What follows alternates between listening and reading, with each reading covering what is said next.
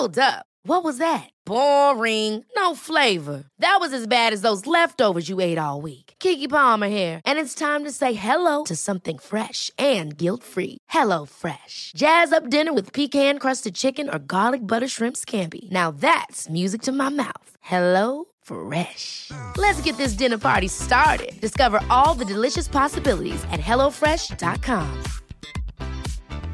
Hey, I'm Ryan Reynolds. Recently, I asked Mint Mobile's legal team if big wireless companies are allowed to raise prices due to inflation. They said yes. And then when I asked if raising prices technically violates those onerous two-year contracts, they said, "What the f*** are you talking about, you insane Hollywood ass f- So to recap, we're cutting the price of Mint Unlimited from $30 a month to just $15 a month. Give it a try at mintmobile.com/switch. $45 up front for 3 months plus taxes and fees. Promo rate for new customers for limited time. Unlimited more than 40 gigabytes per month. Slows full terms at mintmobile.com.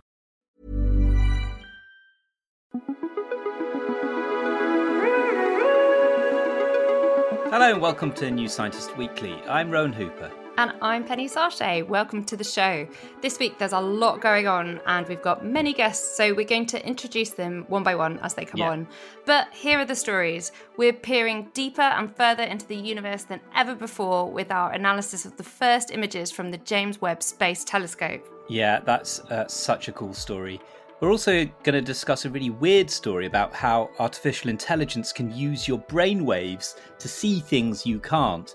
We've also got a piece on how we can unlock the genetic potential of wheat, which is kind of amazing because I would have thought we'd already unlocked it after thousands of years of breeding, but we'll find out.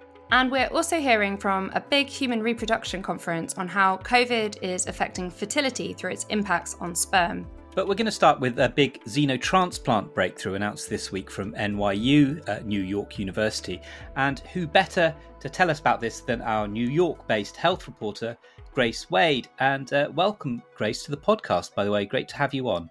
Thanks. What's the story? Yeah, so first I should remind everyone, xenotransplantation is the transfer of animal organs into humans. And yesterday, researchers at NYU announced they had successfully transplanted a pig heart into 2 recently deceased humans on June 16th and July 6th. Both the patients had been declared brain dead, but were kept on life support before, during, and after the transplantation. Wow, that is incredible, isn't it? So the bodies were still alive.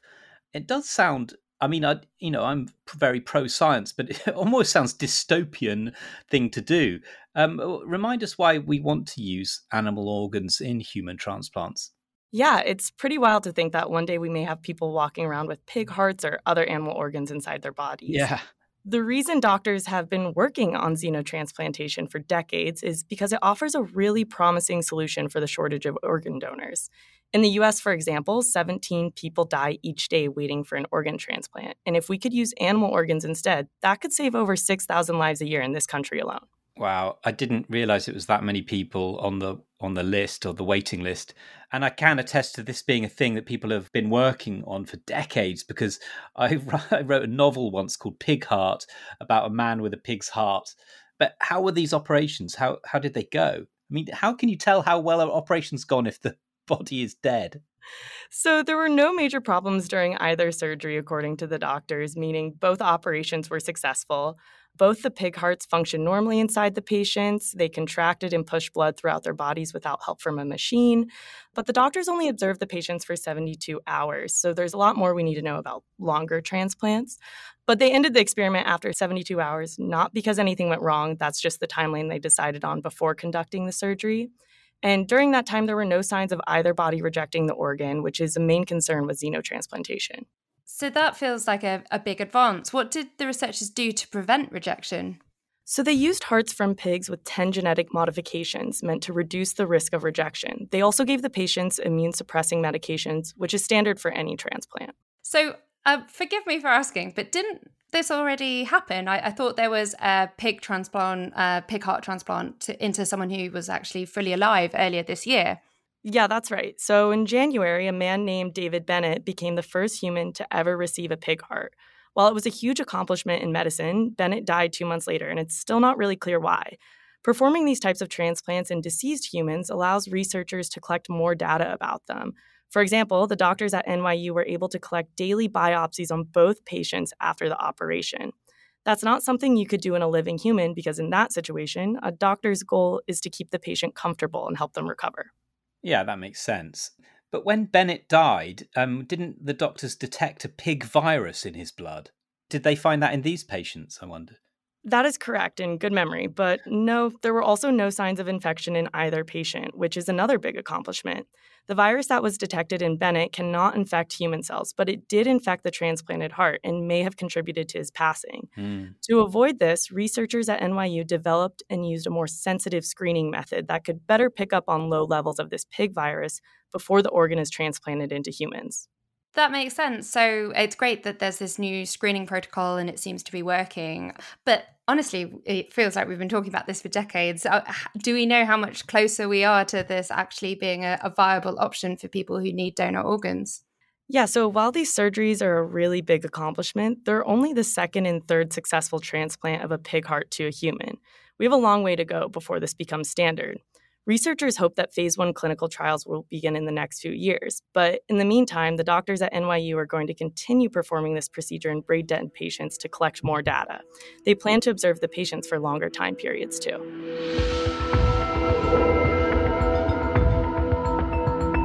There's been another huge story this week with the first images from the James Webb Space Telescope. So what was that, $10 billion, years in the making?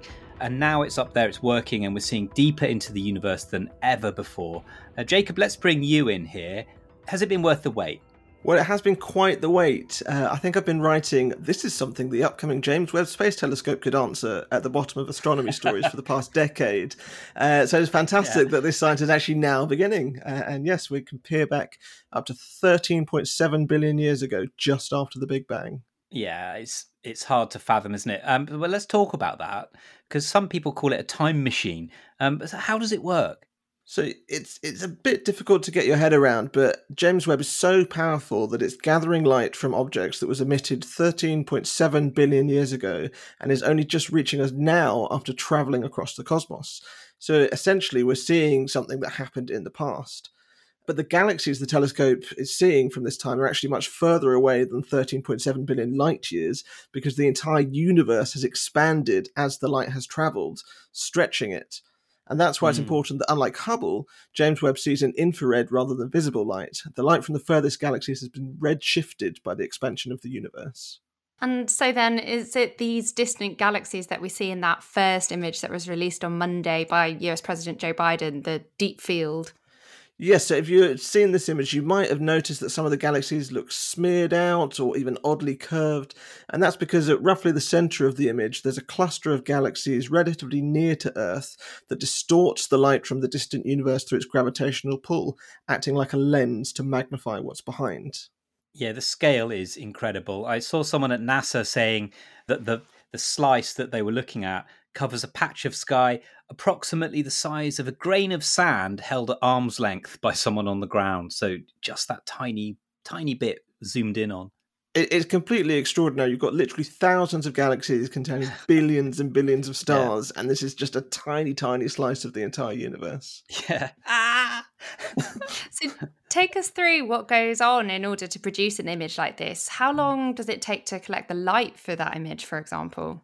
So the incredible thing that I found when NASA was describing this image, saying that compared to the Hubble telescope's deep field images, which took 2 weeks to create, they actually took this one before breakfast. It only took a couple of hours to gather the light, which, you know, it means we must be going to get some incredible pictures coming up when they do even longer exposures. And they are beautiful images. But one of them that caught my eye as well was of an exoplanet called WASP-96b, very close, only 1,150 light years away.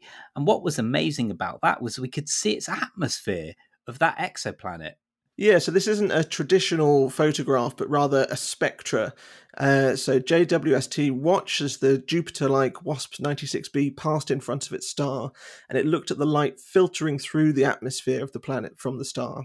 And just as the colour of our atmosphere is determined by its composition, so the sky is blue because sunlight scatters off nitrogen, oxygen, and other molecules in the air, the colour or wavelengths JWST sees can let astronomers figure out the makeup of WASP-96b's atmosphere. And this was displayed as a sort of a wiggly graph that they were then trying to fit a curve to, and suggested that they could find a lot of water molecules in the atmosphere. Wow. And we all know why we're excited about that. What if we look at some of the closer exoplanets? Like, Proxima Centauri is only 4 light years away. Could we see structures on the planet's surface? Alien cities, maybe? So sadly, even though James Webb is, the most powerful space telescope in existence, Proxima Centauri b, the nearest exoplanet to Earth, is very, very, very small. And so it wouldn't even show up as a pixel on the James Webb camera. But I was looking at a paper earlier today saying that, if they really, really push the telescope as hard as they can, they might be able to get some spectral information from Proxima Centauri b, perhaps detecting carbon dioxide in the atmosphere. Yeah, and that's what James Lovelock always said was the best way to look for aliens, was to look in the atmospheres of exoplanets. So amazing if we can do that. Yes, I suppose one issue with that is even in the solar system, we have difficulty figuring out what's happening in the atmosphere. So you remember last year we had the news of a component of Venus's atmosphere that some people were claiming could be due to life. That's still, an open question, even as close to home as that.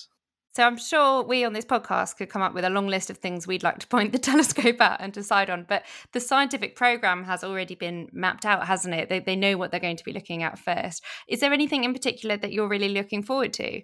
It's really hard to choose, but I think diving into those deep field images like the first one that was released and learning more about the first ever stars will be really incredible. Because although the Big Bang is obviously the start of the universe, in a way those first stars are the start of us.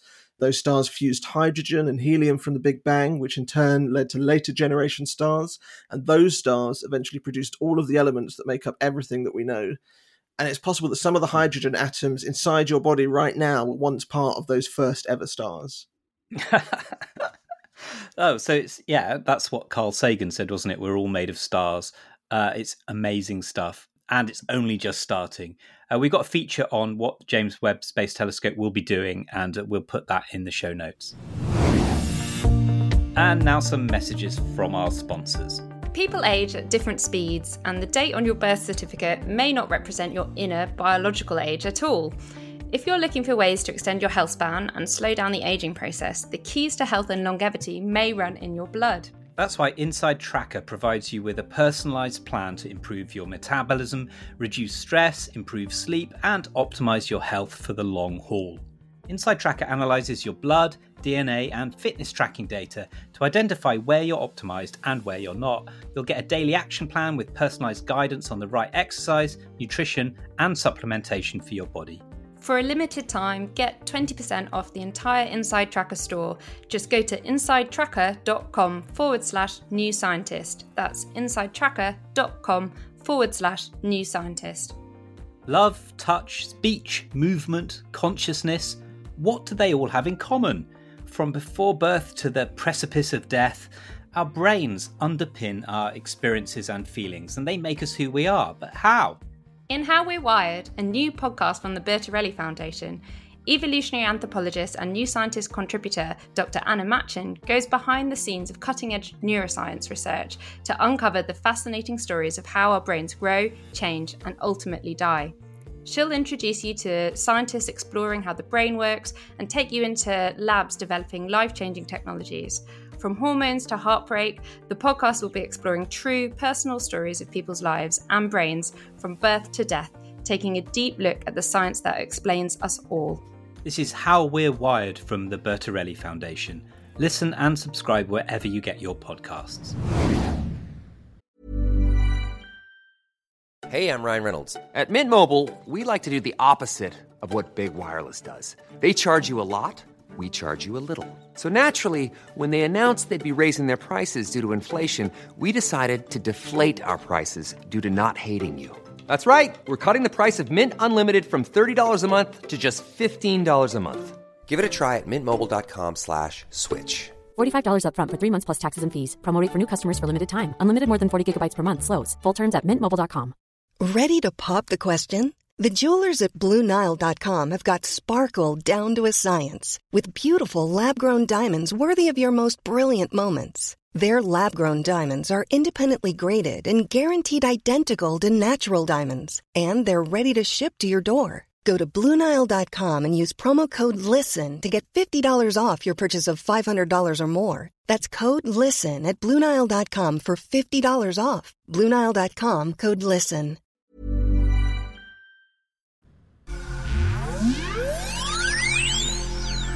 We're back, and it's the Sci-Fi Alert, the part of the show where science... the part of the show that Rowan loves, where science meets science fiction. So, Carmela, this week you've got a story about AI, and specifically about what AI can do with our brains, which sounds a lot scarier than it actually is. So what is this story about? Right. So the research I reported on is essentially about helping your brain see things that your eyes can't quite see.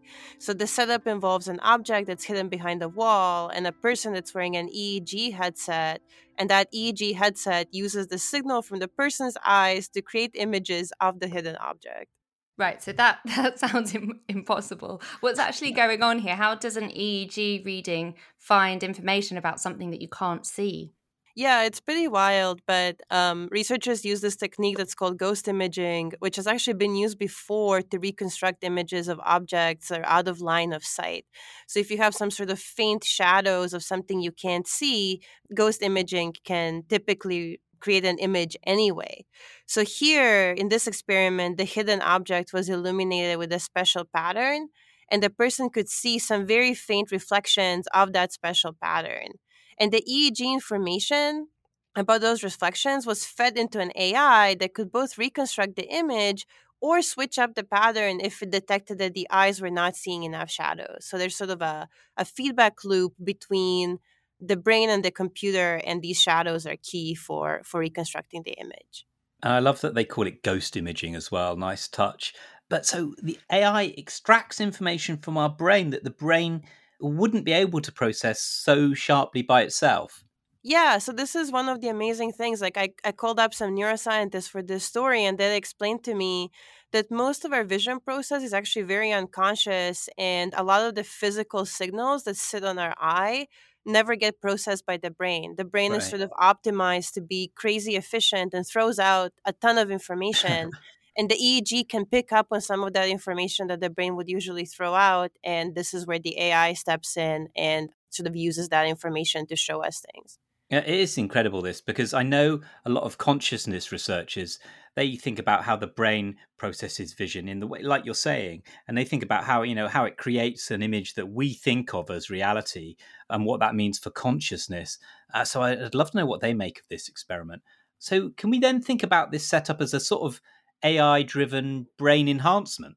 Yeah, I think so. It's sort of like a brain-computer interface almost, where it's not just like your eyes are controlling what a machine will do, but rather there's a little bit of a conversation between the brain and the computer where the computer can adjust to help the brain do things that it usually couldn't do.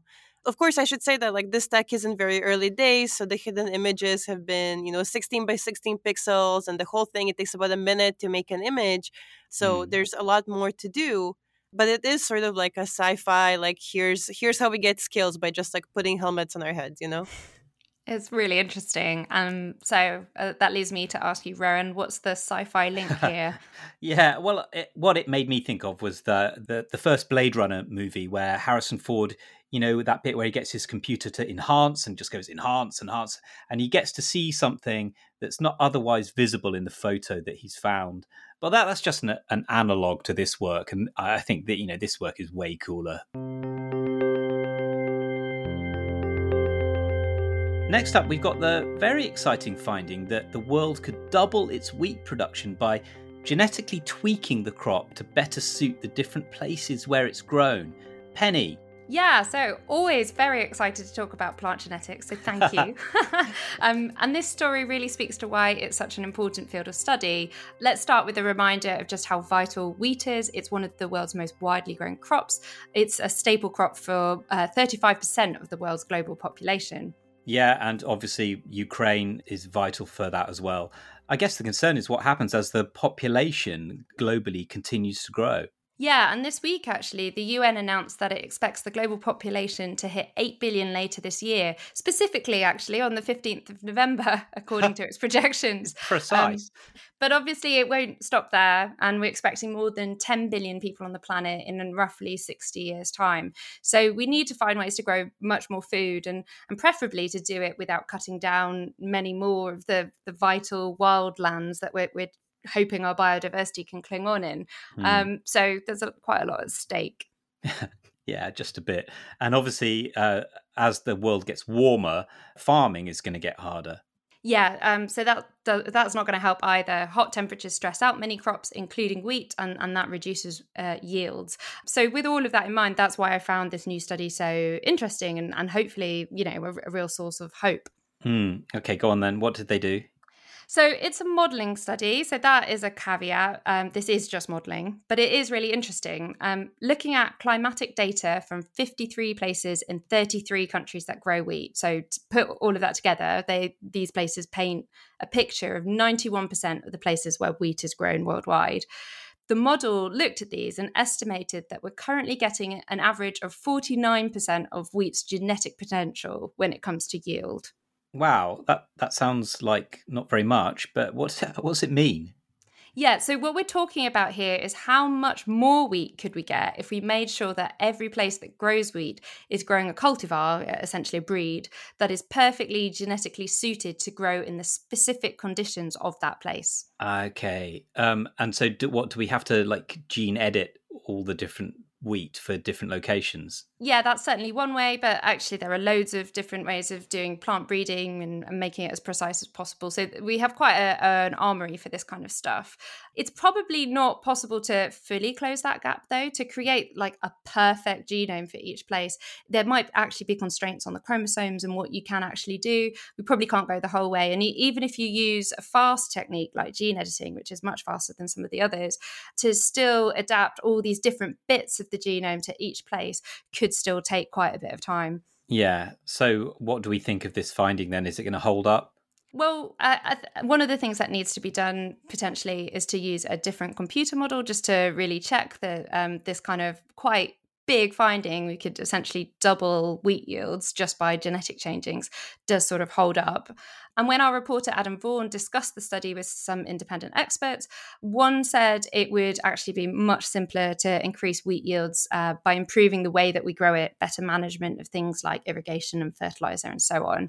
Yeah. And another person said that commercial wheat breeders in the UK, they're currently only managing to improve genetic yield, as it's known, of wheat by about 1% a year. So to suggest that we could double wheat yields from genetic improvements really soon, if anyone were to say that, would be quite fanciful. Yeah, but still worth exploring, right?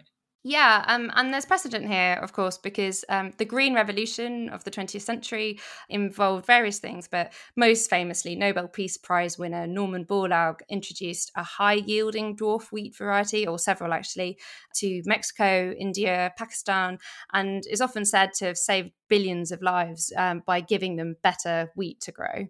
Yeah, he's a real hero-villain character, isn't he? Because he saved those lives, but the wheat varieties needed loads of water, and then it led to loads of pesticide and fertilizer use, and effectively gave us the system of gigantic monocultures and intensive farming that's led us to rely on just a few crops worldwide for our food. And some people say, it's changed the way the entire Earth system operates.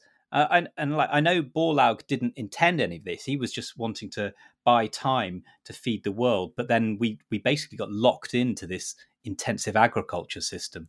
Yeah, and there are real problems with intensive agriculture. I guess the two things I'd say to that was, one, a lot of the lives that were saved were subsistence farmers who are growing ineffective and really difficult to manage crops. So it is possible to have better crops without necessarily going down a really eco-damaging route. And two, often we end up sort of conflating the idea of genetic improved crops and intensive agriculture. But actually they don't have to go hand in hand, and a lot of people are working on developing crops with beneficial genes that will mean hopefully we'll use less water and fewer pesticides and less fertilizer and so on. So quite exciting to see some of the developments that could come out there.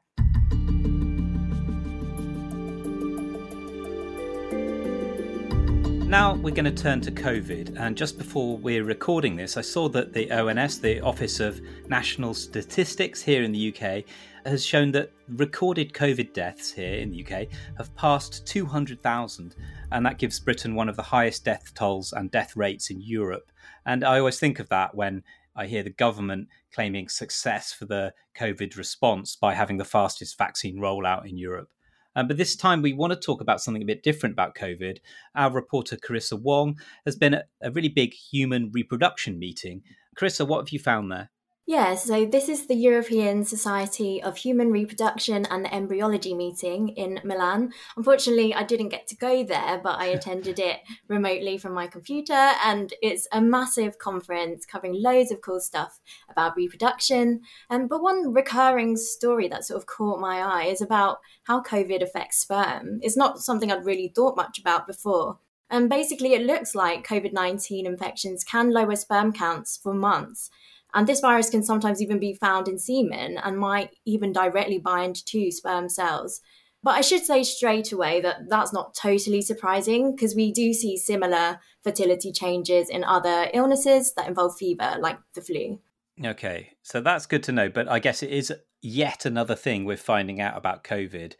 So it's obviously a measurable decline in fertility, is it? Yeah, so scientific studies has found a decline in an Indian study that looked at men who were seeking fertility treatment even before the pandemic.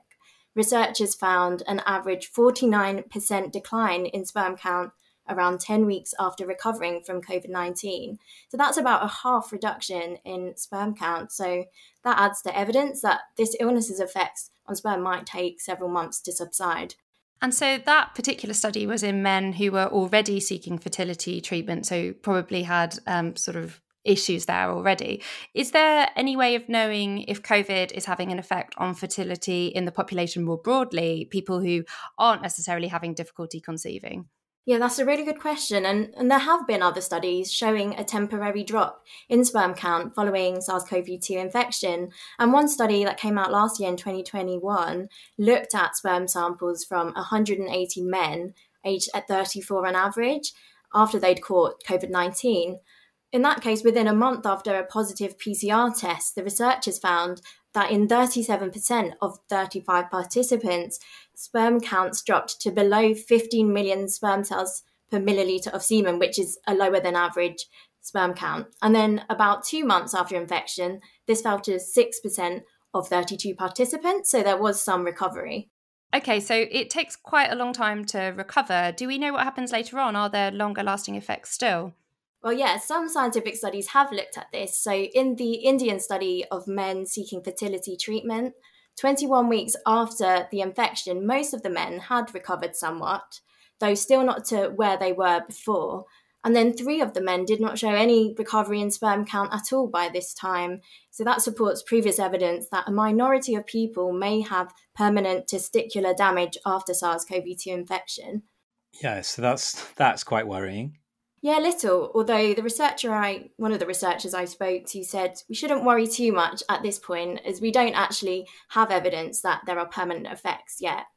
But having said that, I did see a report suggesting that COVID-19 can also affect sperm motility, so how they move and shape. And there's some evidence that COVID can infect cells in the testes and a tube where sperm cells mature that sits behind the testes called the epididymis. And one imaging study showed that 42% of men with mild to moderate cases of COVID-19 appear to have inflammation in this tube where sperm cells mature. Thanks, Carissa, and we'll post a link to Carissa's report on the conference in our show notes. And that's it for this week. Thanks to our guests, Jacob Aaron, Camilla Hadovich-Callahan, Grace Wade and Carissa Wong, and thanks to you for listening. Before you go, though, we must tell you about an upcoming online event in our Being Human series. Yeah, this is How to Be a Human by Camilla Pang. Camilla won the Royal Society Book Prize in 2020, and she'll be telling us all about understanding the strange species that we are. It's on Thursday, the 8th of September at 6 p.m. Go to newscientist.com/beinghuman to find out more and book your ticket. That's going to be a great talk. Do remember to rate our show and subscribe and tell every single person you know to listen. I'm Penny Sarche. And I'm Rowan Hooper. Bye for now. Take care. See you next week. Bye. Bye. Bye. Bye. This podcast is produced by OG Podcasts. Find out more at ogpodcasts.co.uk.